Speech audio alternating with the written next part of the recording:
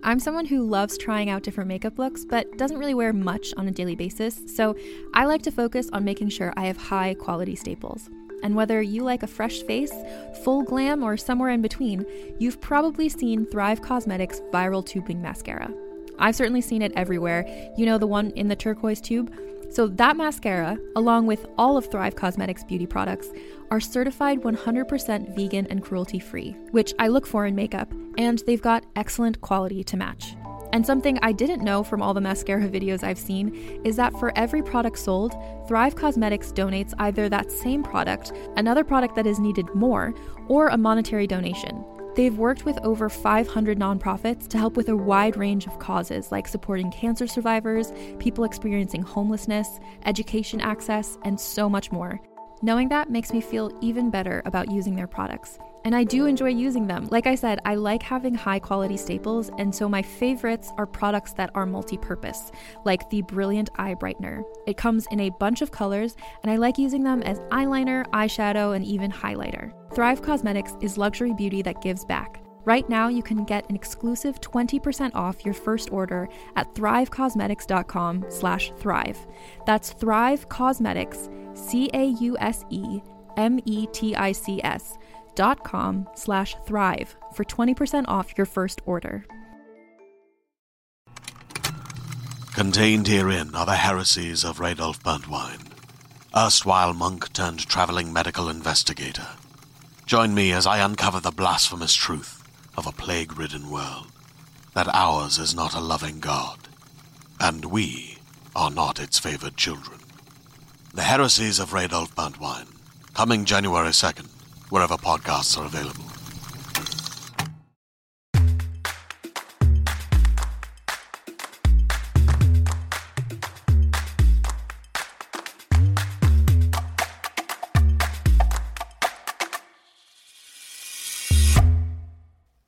Hello world, and welcome back to another episode of Thanks for Coming In. I'm your host, Jillian Clare.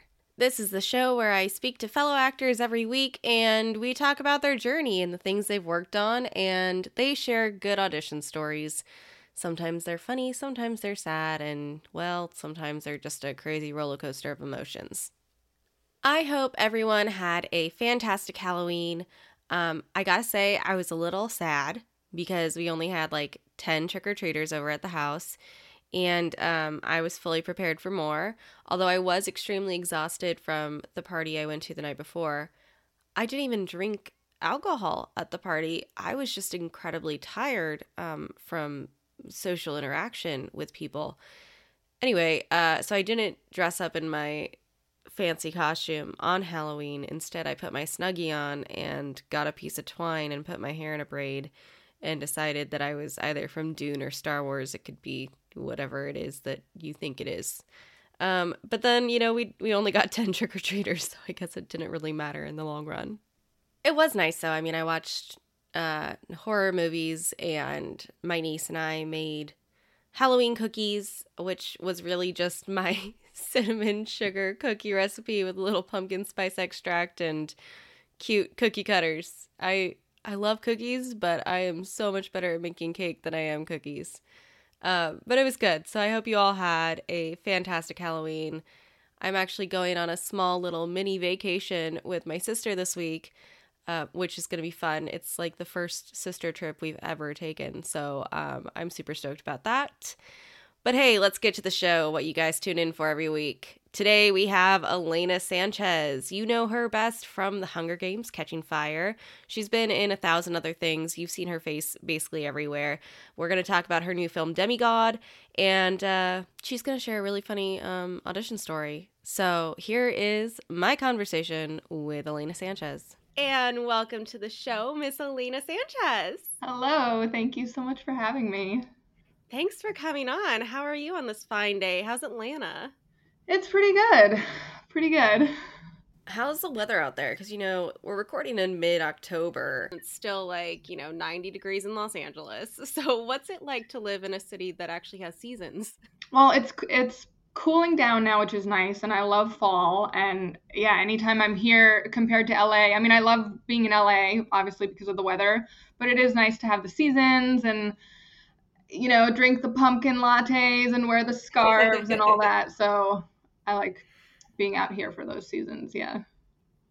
Yeah, I usually like to try to go to the East Coast during the fall months so that I can see all of the leaves changing and actually feel like I'm getting a little bit of a fall experience. Yes. You just don't get it out here. Yeah.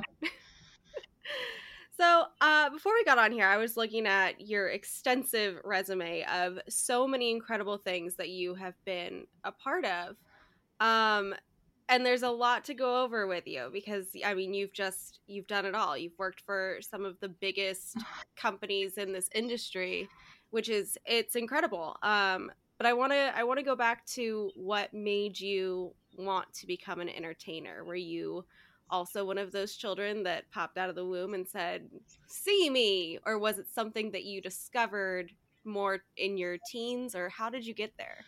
So it was something I actually didn't discover until later in life when I was in college. Growing up, I actually, for the longest time, I wanted to be a vet. Then Wow. I did like a little internship at the animal hospital and realized that I love animals too much and cannot stand seeing them like that. So that didn't work out. And then I decided to go to college for hotel management because I grew up like very internationally and I speak 3 languages, and it just kind of seemed like the thing that fit for someone who likes to travel. And then I was just miserable in college. I mean, it was interesting to study, but I just didn't see myself working in a hotel for the rest of my life, or at some other kind of venue. And ultimately I realized, just because I love to travel, that might also not be the best career path for me. So right. And in college we had to take electives that were outside of our major. So I mean, I guess I always kind of had this idea or notion that acting would be really fun to do or to try. And in high school we had to take like, a 3-month, we circled between like different arts, and one of them was a 3-month drama course, and that was really the only acting class I had ever taken. And in college I was like, well, this is my opportunity to take a class for a semester, kind of get it out of my system. And I just fell in love with it and went from being completely miserable to thinking, well, what would make me not miserable if money and failure and nothing was really an issue? What would I want to do? And I decided to be an actress. Yeah, it was right in front of me. Wow. And then, I mean, I read that you went to RADA as well, which is such an accomplishment and so cool, and definitely something that I've always thought about maybe doing at some point in my life. Did that coincide with college, or did you do that after college? No, that was after. So after I graduated from college, I moved to New York City, and then I first actually went to the Lee Strasberg Institute in New York. Mm-hmm. And then it wasn't until I think 3 years later, so that I went to RADA and I did their summer course. And it was kind of one of those things where I felt like I wanted to get back into the classroom for a little bit. I felt like I was getting a little pigeonholed, and I just wanted to explore that again and try to go to a really good school to do that, and spend a summer in London. Who wouldn't want to do that? And that's when I went to RADA then a couple years later.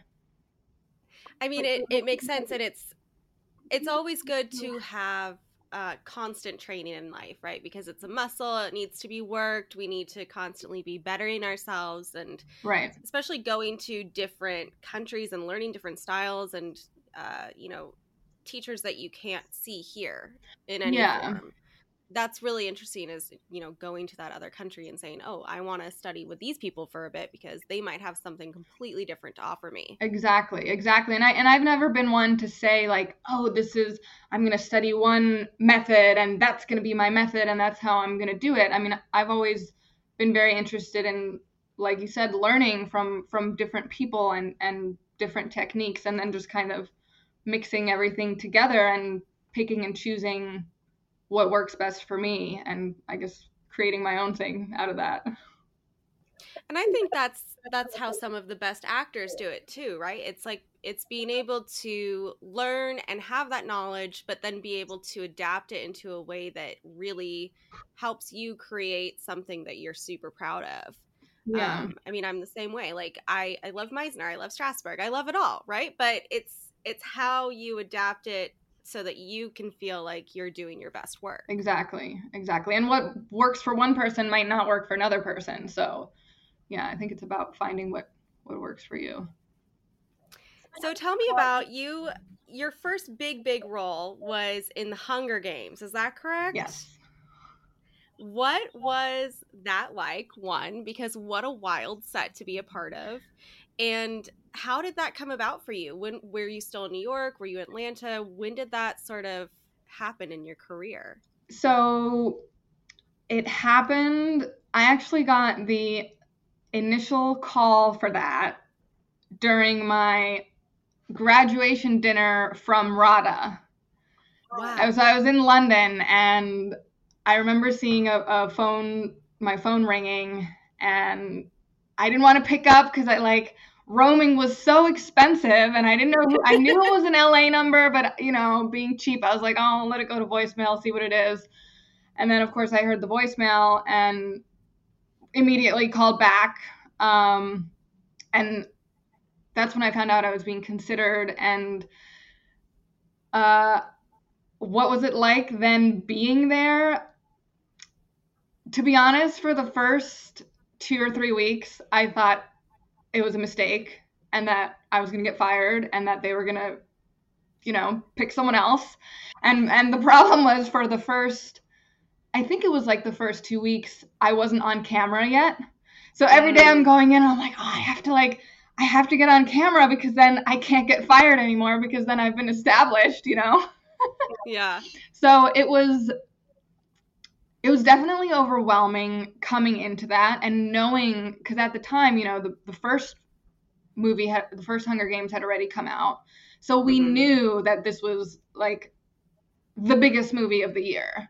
It was the biggest set to be on at that moment. And I was just shaking in my boots, like trying not to do anything wrong, trying to be cool, trying to do my job. And then I think after a couple of weeks, and then after the first time I was finally on camera, I was like, okay, I can't fire me anymore. I can breathe. It's good. And then I started to enjoy it a little bit more. And it was just, it was the most amazing experience ever. I made so many good friends, and just being around that caliber of talent and just every day watching and learning, and the sets were amazing and the costumes were amazing. And yeah, it was so cool to be a part of. I'm sure. I mean, I can't even imagine. Those types of sets are so interesting to me because they are so involved and so massive that you can't help but feel like you are in a different world because it's so insanely crazy. I mean, just the costumes, the makeup, the sets, everything about it is so magical that, I mean, I imagine being a part of something like Hunger Games, it feels almost like you are in this weird mystical dream. Yeah, that's a good way to describe it. Yeah. And it's, right. It's not every day that you get an opportunity like that. And I'm so thankful for that. And, even a lot of times there was green screen stuff, but that was also fun to do too. Cause at that point, I don't think I had done that much green screen stuff. But yeah, even one of my favorite things to shoot was the scene with the chariots, where I'm riding in a chariot being pulled by a horse. Like, who, in that moment, I'm just thinking, wow, like, this is my job. I'm getting paid for this. It's so crazy to think of. Yeah, I mean, most people have to pay to have that happen to them right. in New York City. Go to the park and ride in a carriage. Or pay I don't know, $100 to go around Central Park once. Yes. That's amazing. And then you went on to do, you've had such an interesting career because you also do stunts. And I think that is so amazing. Stunt actors do not get talked about enough. Y'all don't get as much press as you deserve. and you've done Baby Driver, Get Out, Avengers. I mean, just about every film that we've all loved over the past 10 years, which is incredible. How does that, I want to know how it compares to being a speaking actress, like lead actress, because you've done that a lot, versus doing stunt acting. How does that compare for you? Like, do you get more fulfillment out of, being the lead character, or do you get more fulfillment out of doing the fun stunts? So my favorite is when I get to do both. When I get to play a role that also has some cool stunt involved that I then get to do myself. So that is just, the cake with the cherry on top for me. Now, of course, that doesn't always happen. So performance-wise, I guess it's very similar to me. Like, the feeling is very similar, whether I'm doing a stunt or just doing a scene with dialogue. It all is a performance, and that feels very similar to. So I was a gymnast growing up, so I did have that kind of performing streak in me. So in a way, this career is kind of like a continuing of that, but it is, the dynamic is very different. When you're on set just as a stunt performer, you're more a part of the crew, whereas when you're an actor, you're a part of the cast. So there is a different dynamic to that. I mean, just speaking to that right there, I've never really understood that dynamic on set, like why it is that stunt performers are considered more like crew, because stunt performers, I mean, union-wise, are part of SAG. I mean, you guys are performers that SAG has protections over. But I mean, there's a lot of stuff that stunt performers do that you wouldn't even know, like, aren't the real character on screen, or the person that you're doubling for. And I've always felt that stunt performers, stunt coordinators, and casting directors, I'm going to say it while we're here, also deserve to be on the Oscar list, because there's so many incredible films out there that we wouldn't have without these performers and crew members. Like, it doesn't make sense to me. Yeah. Thank you for saying that. So, I mean, because there is, especially in the last few years, there has been a big push to get a category at the Oscars. And this year was the first year that there was actually a category for individual stunt performers at the Emmys. So that was exciting. And the SAG Awards have had awards for Best Stunt Ensemble for a while now. But I think a large part of that comes from the fact that, it's part of the movie magic. Like, you're not supposed to know that it's not the actor doing it. So for a long time, I think actors didn't even really feel comfortable sharing that. It was kind of like a secret, and recently, and a lot of actors are so appreciative and do give credit to their stunt doubles. But yeah, it's one of those things that the stunt community is rallying for, and I think it'll eventually happen as far as the Oscars category. But yeah, it is a very different dynamic.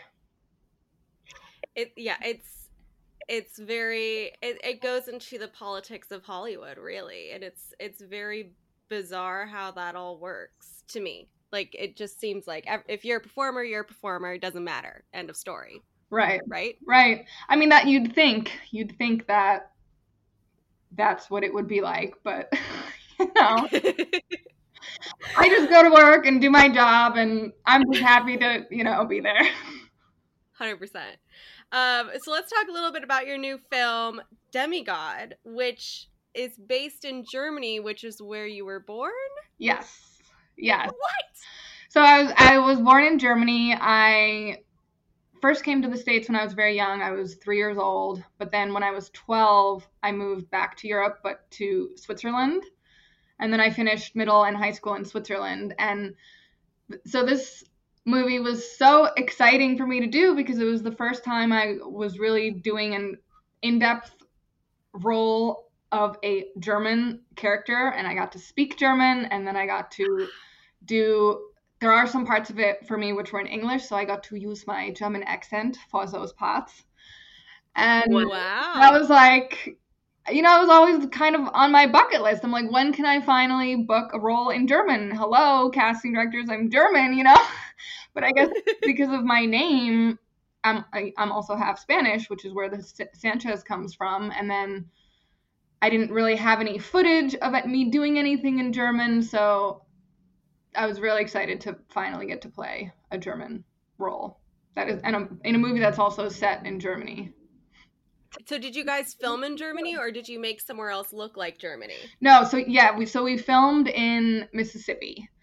And we actually filmed at a campground that we also lived in for the entire time we were filming. So this was in December of last year, December 2020. So it was the height of the pandemic. And I guess when they were, looking for locations to film at, they were looking specifically at campgrounds so we could be quarantined there together and also film there. So all of our locations were at that campground. Some of them, were behind the cabin I was sleeping in. Like, I literally went out of my cabin and went 20 feet, and that's where the set was. So it was definitely the shortest commute I've ever had to work. Oh my gosh, that is so fun.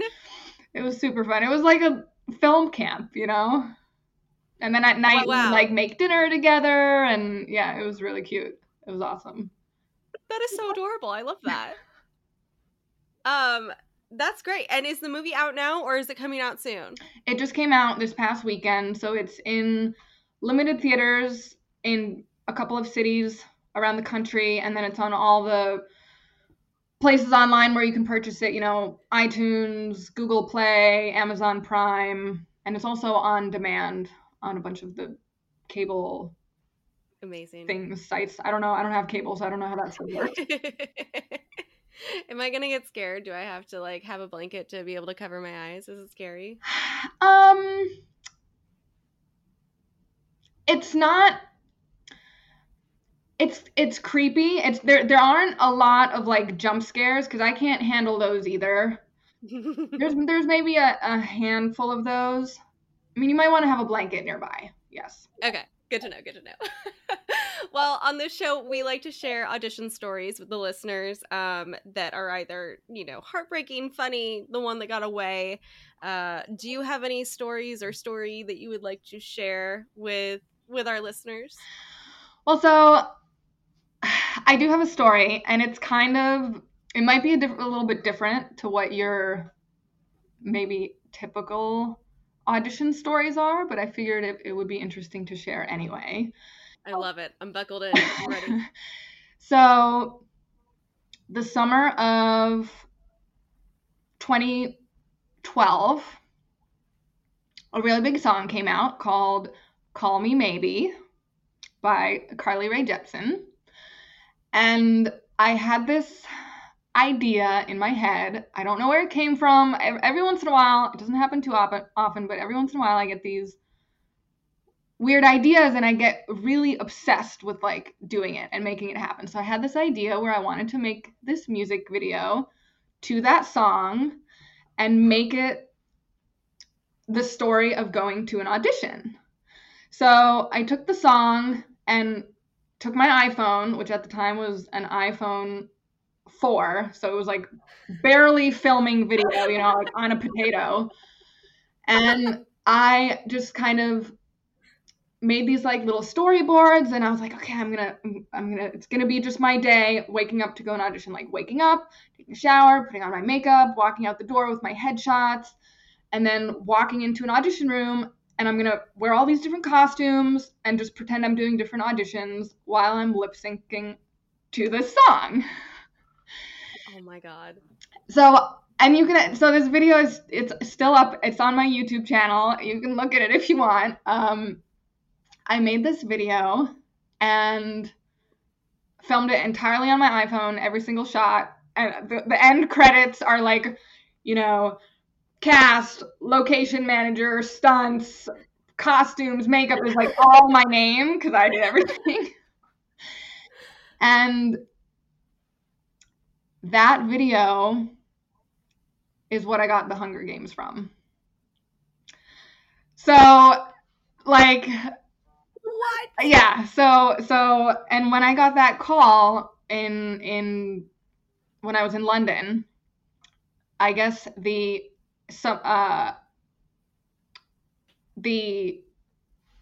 director was shown this video, and that's how I got into the running.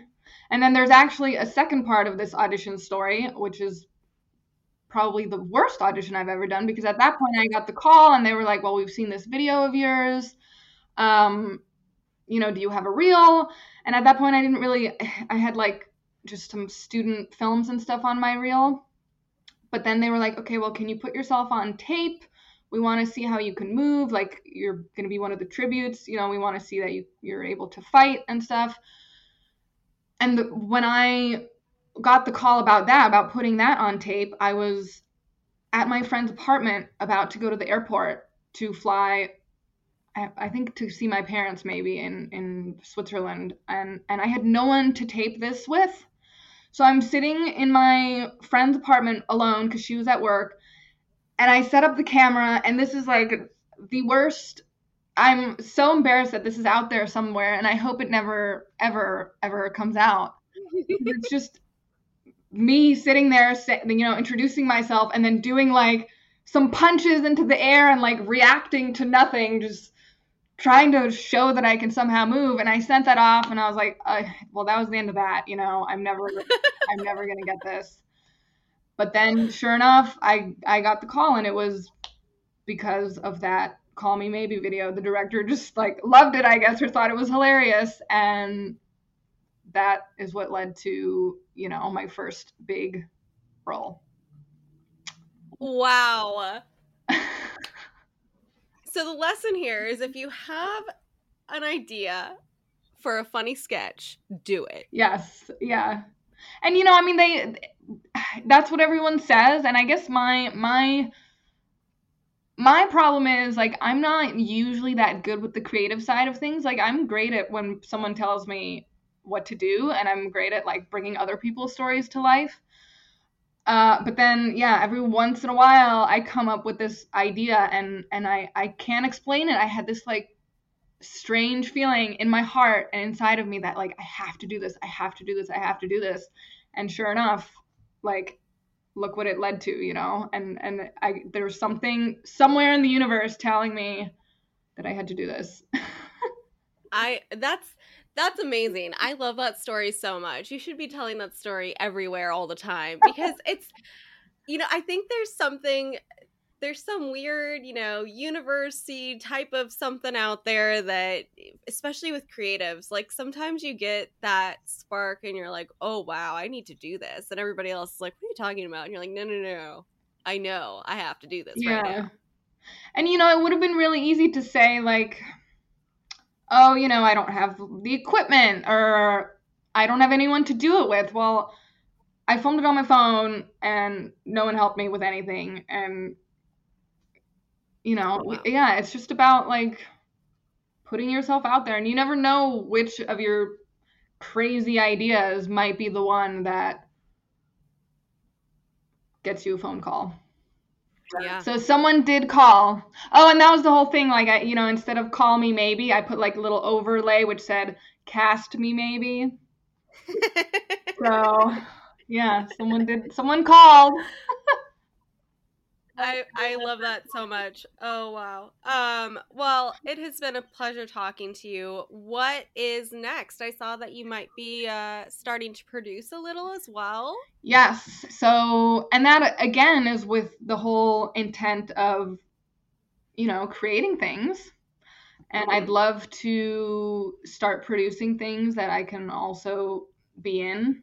And last year during the lockdown, when everything was shut down, I decided to take a producing course at UCLA, which they did over Zoom for the first time ever because they had to. And kind of got my feet wet with that and realized, okay, you know, this is something that could be really helpful and could be a new kind of way to embark on a new journey in this career, which, I mean, I think that's what it's about, you know, always just kind of staying one step ahead and thinking, okay, well, like, what can I do? What skills can I learn? How can I grow and develop myself? How can I make myself more valuable to any production? So yeah, I mean, that's it 100%, especially these days. I mean, you can film a movie on an iPhone now. I mean, Tangerine, you can do it. Right. So there's no reason why us as creatives, as actors, shouldn't be exploring the other side of it and saying, well, I've always been able to take on a character. Why can't I take on this? Exactly. Wow. Exactly. Well, I have had such a fun time talking to you, and I'm so thankful you came on the show today. Where can people follow you on social media so that you can keep up with all of the awesome stuff you do? I am on all social media as the Elena Sanchez, so TheElena Sanchez, and that's on. I'm probably most active, I guess, on Instagram, but also Twitter, Facebook, YouTube, Clubhouse. All of it, you know. Awesome. Well, thank you so much again, Elena. It was so great talking to you, and I hope you have a beautiful day. Thank you so much. It was so much fun. You too. Thank you again to Elena for coming on the show and talking to me. If you want to support the show, make sure to subscribe wherever you're listening to it now and hit that rate and review and stars and whatever fancy things are in front of you on the screen. If you can hit those and leave us a comment, that would be cool. You can also follow us on social media. That really helps us. And check out the really cool IGTVs. Well, I guess Instagram got rid of IGTVs, which, can we talk about that for a second? Because, like, how weird. They created this, like, whole thing for, you know, to, like, rival YouTube. I don't know what they were trying to do. But, you know, they created something and then they just, like, got rid of it. And they're just saying, here's your videos now. No more IGTV. Anyway, so we post videos on our social media every week from these interviews. So tune into that. It'll be up this weekend. And what else?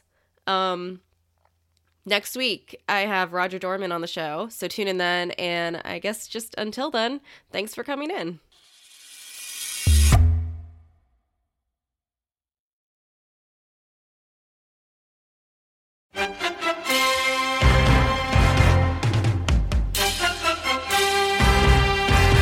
Hello, friends. This is Mark Nell, executive producer of the Table Read podcast, where imagination meets performance. As we wrap up an incredible season 1, we want to take a moment to express our heartfelt gratitude to each and every one of you who tuned in and supported us on this amazing journey.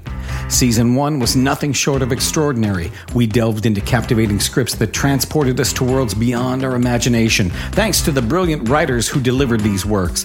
But what really brought these stories to life were the talents of our amazing actors. But wait, the excitement doesn't end there. As we bid farewell to Season 1, we are thrilled to announce the launch of Season 2. Get ready for more gripping narratives, more unforgettable characters, and more mesmerizing performances that will keep you on the edge of your seat.